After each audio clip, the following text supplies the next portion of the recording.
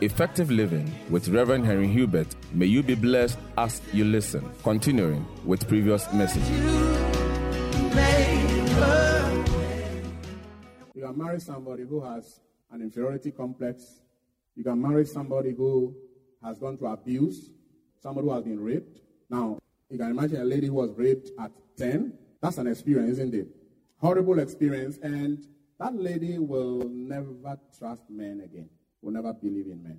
Now, you can marry a man who came back from school at the age of 12, bumped in the room, saw the mother and another man having sex. And that was a shock. It hit him like a thunderbolt. He couldn't imagine his mother. And he knows that daddy is at post. You will hear that child being told things like, never tell anybody. So the thing is there. He grew up with it. He will never trust his wife. Such men never trust their wives. So you can be a good woman, but it's not your fault. It's too late. He will never trust you. He will check your phone all the time. He will follow you when you say you are going to work. Sometimes, unknown to you, there's a taxi trailing you. When you are looking too much at a certain man, excuse me, why are you looking at him like that? Are you an artist? But he's a good man. Every other area of the man is good, except this one. Except this one.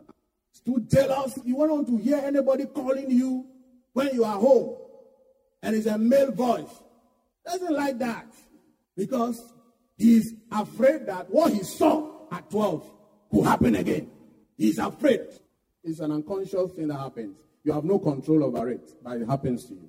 You are just afraid that what happened to mommy is going to happen to my wife, because your wife too is being called what? Mommy in the house. So there are peculiar experiences. So let me say this, that you are what you are because of so many factors. And your spouse is what he or she is because of so many factors. You have to understand your spouse. You have to talk with your spouse. Find out history. Find out where he grew up. Find out how the parents were. Whether they were loving parents, whether they were abusive, whether they were rude, what kind of upbringing did he get, whether he grew up with an auntie, how the auntie was, whether the auntie was very rude or very caring, very loving. You know, anytime you see somebody very stingy, like once in many years before you see him give money to somebody, find out most of them, when they were growing up, nobody took care of them. Nobody took care of him. He suffered to pay his own fees, suffered to do this, suffered to do everything. So his philosophy is that why don't you want to suffer to do the same? Why do you want to just come and every day I should be giving you? No. So if you marry a man who suffered, he had an irresponsible father, and he suffered to take care of himself. Now he's well-to-do. You marry him, you must be ready for sacrifices, because it's not every day you'll be getting money coming your way. And you don't have to blame him for it. What I'm trying to say today is that nobody can be blamed for his peculiar personality and behavior. Why? Because most of these factors, have impact on us very early before we even grew up. Very early. Most of the time from age 1 to 10. That is why if you have children today, be careful how you treat them, because everything you are doing to them is framing their future. You tell your child every day that he's good, he's going to be good. That is the mindset you grow up with. You tell him that he's horrible, he's a thief, he's a crazy person. You grow up with that. And I've seen people who were never appreciated by their parents, who were never praised by their parents. Psychologists have discovered that adults who are good listeners, they had parents who praised them when they were young. Adults who are not good listeners, they had parents who were very critical. So by the time the father starts talking, he has closed his ears. He's looking at you, but he said, this one I won't listen. So he grew up with that habit of not listening. So what do you do when you grow up only to realize that there are issues with your life that you don't like? Because the only way to become better than what you are now is to be willing to embrace change. Everyone say change. Now, nobody is perfect. Have you ever heard they said nobody is perfect? Hello? Have you ever heard they said nobody is perfect?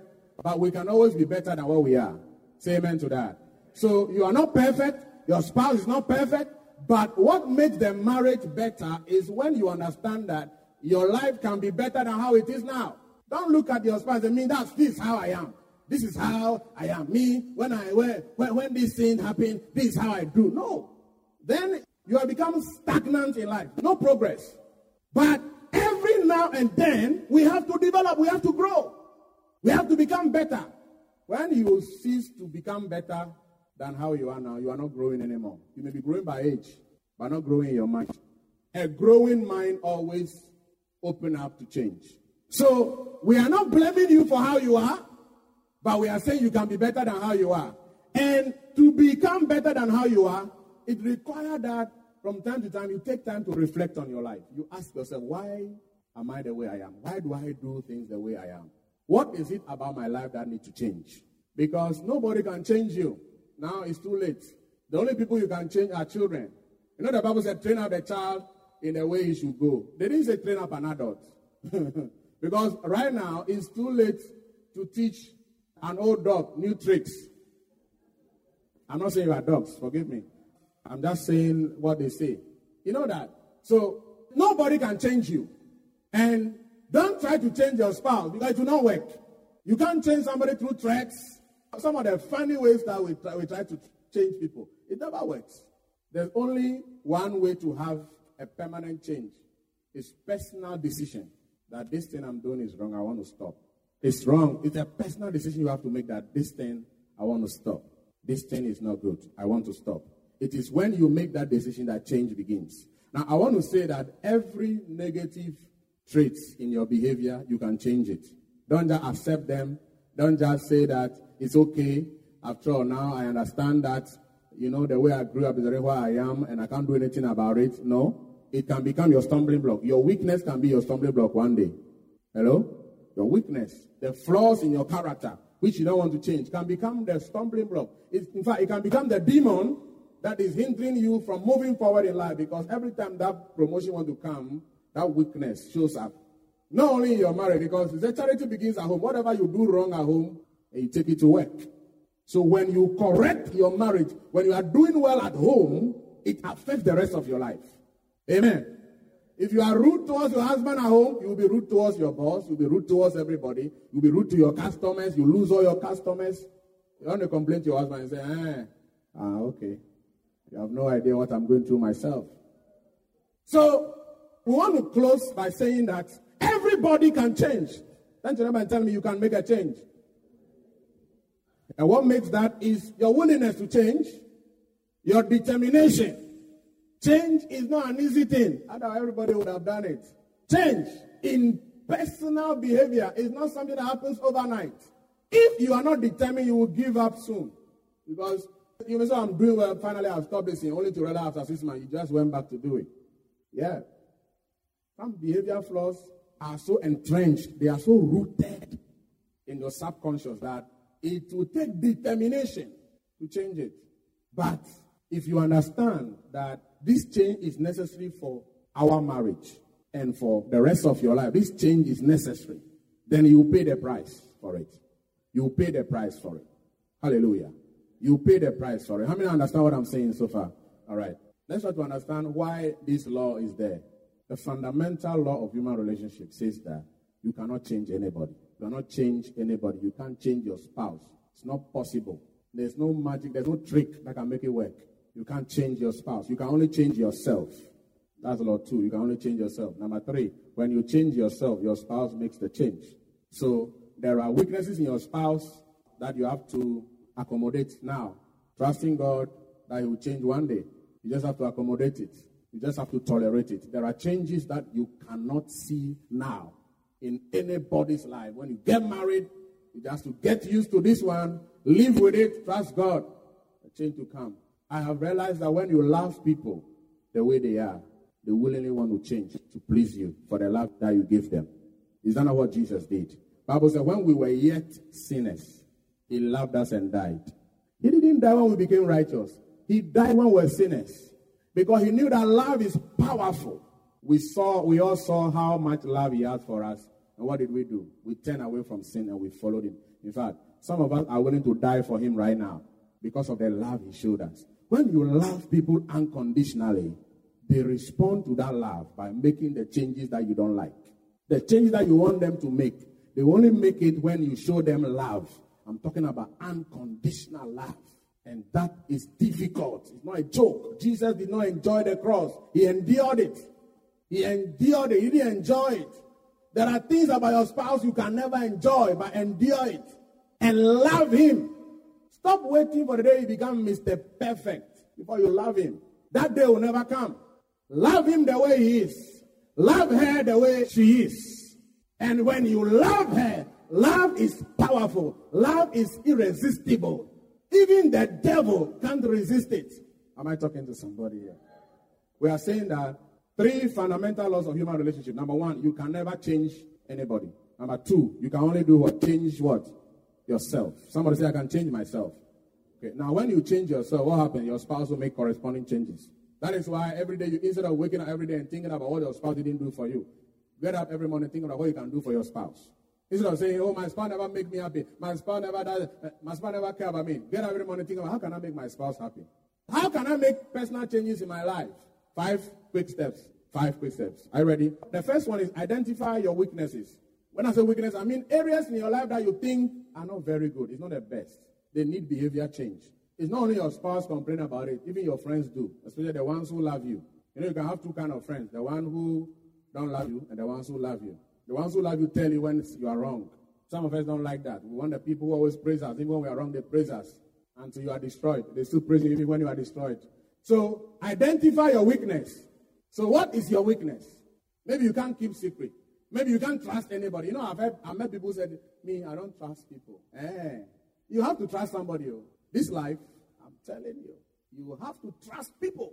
I'm not saying trust everybody, but you have to trust people. So maybe that's your weakness. Somebody's weakness is procrastination. Oh, I'll do it tomorrow. Oh, you are rushing too much. We'll do it tomorrow. And that tomorrow never comes. So what is your weakness? What is your problem? Are you too stingy? Write it down. And say, how can I stop this stinginess? Because that is ungodly. God is not stingy. If God was stingy, none of us would be saved. So what is your weakness? Some of us, when we get angry, we just let it flow. We just let it flow. He said, let me talk my feelings. Then a few minutes later, he said, yeah, I'm sorry. I'm sorry. Forgive me. I won't do that again. So when will you grow up and not say anything anyhow that you regret? Hallelujah. So what is your weakness? Identify your shortcomings. And there could be many. It's not only one. I need to start from somewhere. Number 2, accept yourself. You know, I've met people when you tell them that, no, I think this is your problem. They say, no, I'm not like that. And they know it's true, but they just deny it. The psychologists call it denial. Defense mechanism. It's a defense mechanism. He knows he's a liar. So I think sometimes you just lie to me. So, no. Me, I don't lie. You know, they want to present a very perfect impression of themselves to the public. But that's hypocrisy. Hypocrisy is when what you say and what you do are 2 different things. So accept yourself. Accept that this is how I am. That's the beginning to the change. Don't condemn yourself because you are not responsible for the way you behave. There are things you see others do, you can't do it now. You may do it later, but you can't do it now. Let me give you an example. You grew up in a Christian home. Daddy and mommy always hugged before they went to work. When you marry, you don't even need somebody to teach you marriage counseling. You just do it naturally. But there are people who grew up in homes, that thing never happened. We teach it at marriage counseling. How many are able to do that now? I can't raise my hand. Oh, yeah. Because whatever you are not used to is difficult to adopt. So you cannot condemn yourself for how you are. Don't be judgmental on yourself. There are things I learned in a book that must be done. I do it once in a while, I stop. I do it once in a while, then I stop. I do it. Especially when I start teaching marriage, counseling, then I start reminding myself, hey, this one you are not teaching, you are not doing it. This one, and I tell you, you can't blame me for it. Praise God. Can't blame me for it. I was supposed to have been taught these things when I was growing up. The people who should have taught me didn't teach. They were not even practicing it. Hallelujah. Yeah. So, accept yourself. Love yourself for the way you are. Understand. Can you imagine David said, I thank you, I will praise you forever because I am fearfully and wonderfully made. He said, this my soul. Now, do you know the guy we are talking about? We are talking about a guy who suffered more rejection than anybody in the Bible. But he allowed the Holy Spirit to give him understanding that my father may be irresponsible, but that cannot determine my destiny. Amen? I said amen? Some of you, what you are, some of the weaknesses you have now, it's not your fault. It's somebody's fault. your auntie didn't treat you right, your father didn't behave well, or your mother didn't do the right things, or some of the people, some of the teachers who taught you at school, called you what they shouldn't have called you. Albert Einstein was told by his teacher that your head is worse than that of an animal. Albert Einstein. He was judged the greatest man in the last millennium, the 20th century. He's still the greatest scientist we know. When he was growing up, Dr. Miles Monroe, you know him? Good. His teacher told him that your face looks like a monkey. Can you imagine the rest of your life looking in a mirror saying, am I like a monkey? But he met a teacher one day when he had become great. Teaching in a seminar, big seminar in the UK, he met his teacher. And the teacher had forgotten what he said. Why should you keep holding on to what somebody said that the person has even forgotten? Your former husband said some things about you. Let it go. It's not worth it. You can't live the rest of your life trying to prove a point to your former husband who is not even seeing what you are trying to prove. So accept yourself. Identify your weakness. Accept yourself. Number 3, pray and ask God to help you make the changes. Because without the God factor, this change we are talking about is not possible. You have to do a lot of praying. You have to go before God in a very sincere way. Amen? Just tell God, you must be very frank. 2 Corinthians 3:18, he said, we must look into the mirror with an open face.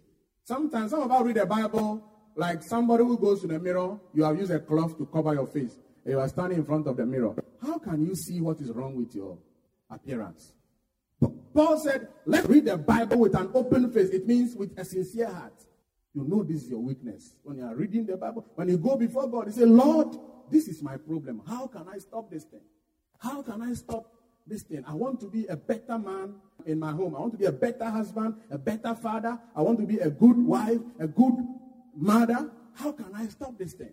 You pray and ask God. And sometimes when you begin to pray this prayer, God heals you of some of the bad memories. Some of the painful things you've been through in life. That, look, some of the experiences it can destroy you. Because it has filled with bitterness. There are people you don't want to forgive ever in your life. Because of how they treated you, they maltreated you. And you never want to hear their name. When you hear their name, your temperature rises.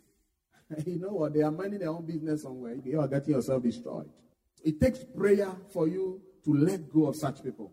Because I realized that some of the people you refuse to forgive, you repeat the things they did to you. If your father didn't take good care of you and you always complain about it, grow up, you will realize that you are doing the same to your children. Because I always heard my father told me that I struggled by myself. My father didn't look after me. I always heard my father say that when I was growing up. I always heard him say that. He said, I'll take you to where I grew up in Tudu. I was carrying kaya. So you people, you are enjoying and you will not even be happy. Go and see how I suffered. My father didn't look after me. Before long, all the money he had, all the money started leaving. Couldn't take care of some of us very well.